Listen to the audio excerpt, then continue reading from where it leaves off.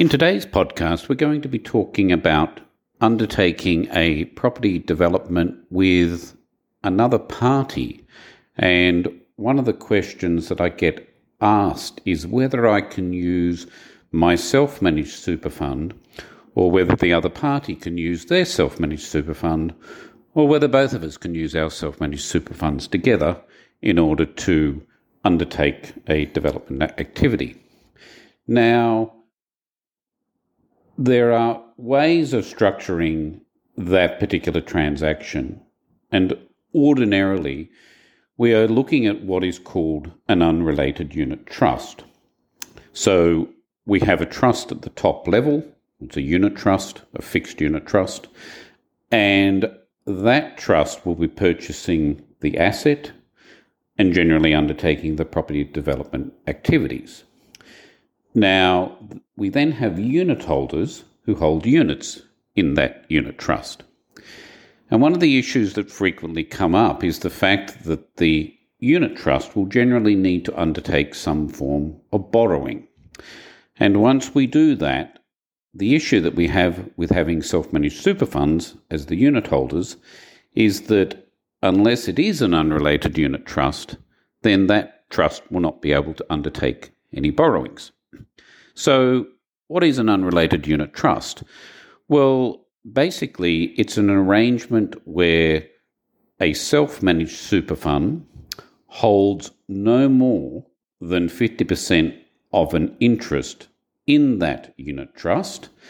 And so in that example that we were just sort of talking about, you could have one party that has their self-managed super fund holding 50% of the units and the other self-managed super fund holding 50% of the units.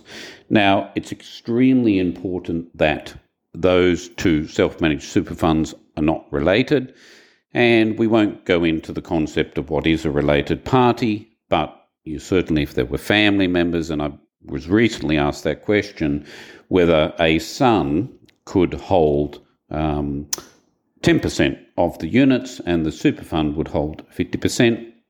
And the answer is no, because it would, be prevented under the rules.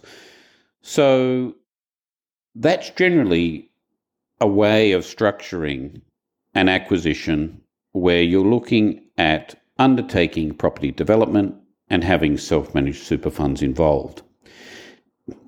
Now, one of the things that's actually really important and something that's forgotten, I guess, in many cases is the concept of control.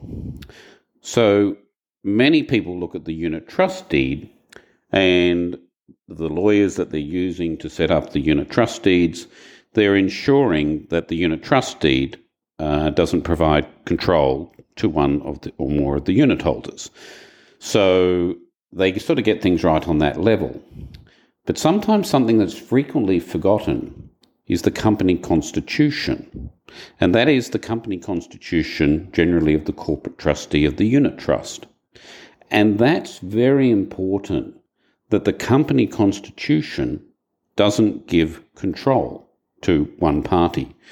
So in many constitutions, you could have a situation where the chairperson might have a deciding vote, and so you could end up in a situation where, by virtue of the company constitution of the unit trust, that you actually have the ability to control that unit trust. And so that can create some problems. Certainly the lawyers that we've been using are quite on top of that. And so we have a non-controlled corporate trustee and a non-controlled unit trust. And then those units are held in proportion up to the limits that are allowed in order to hold the units. And then that unit trust can undertake the borrowing, that unit trust can undertake the development activities, and then once the development is sold, obviously the profits will go down to the self-managed super funds and they will pay tax at their level. So just a way, I guess, I've frequently asked whether super funds can be involved, and that's a very common way now of undertaking property development and having self-managed super funds involved. I'll give a caveat with it all that It's a very complex area of the law. If you get it wrong, the penalties are severe. You could end up in a situation where you have a non-complying superannuation fund and you would effectively lose half the value of the assets. So getting it right is important. There's a lot of little things that need to be done.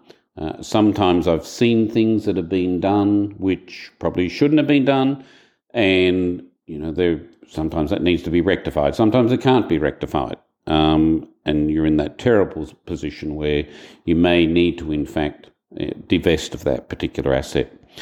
So hope you enjoyed the podcast. A lot of little traps there for the unwary, but it's also becoming something that's very commonly asked now these days.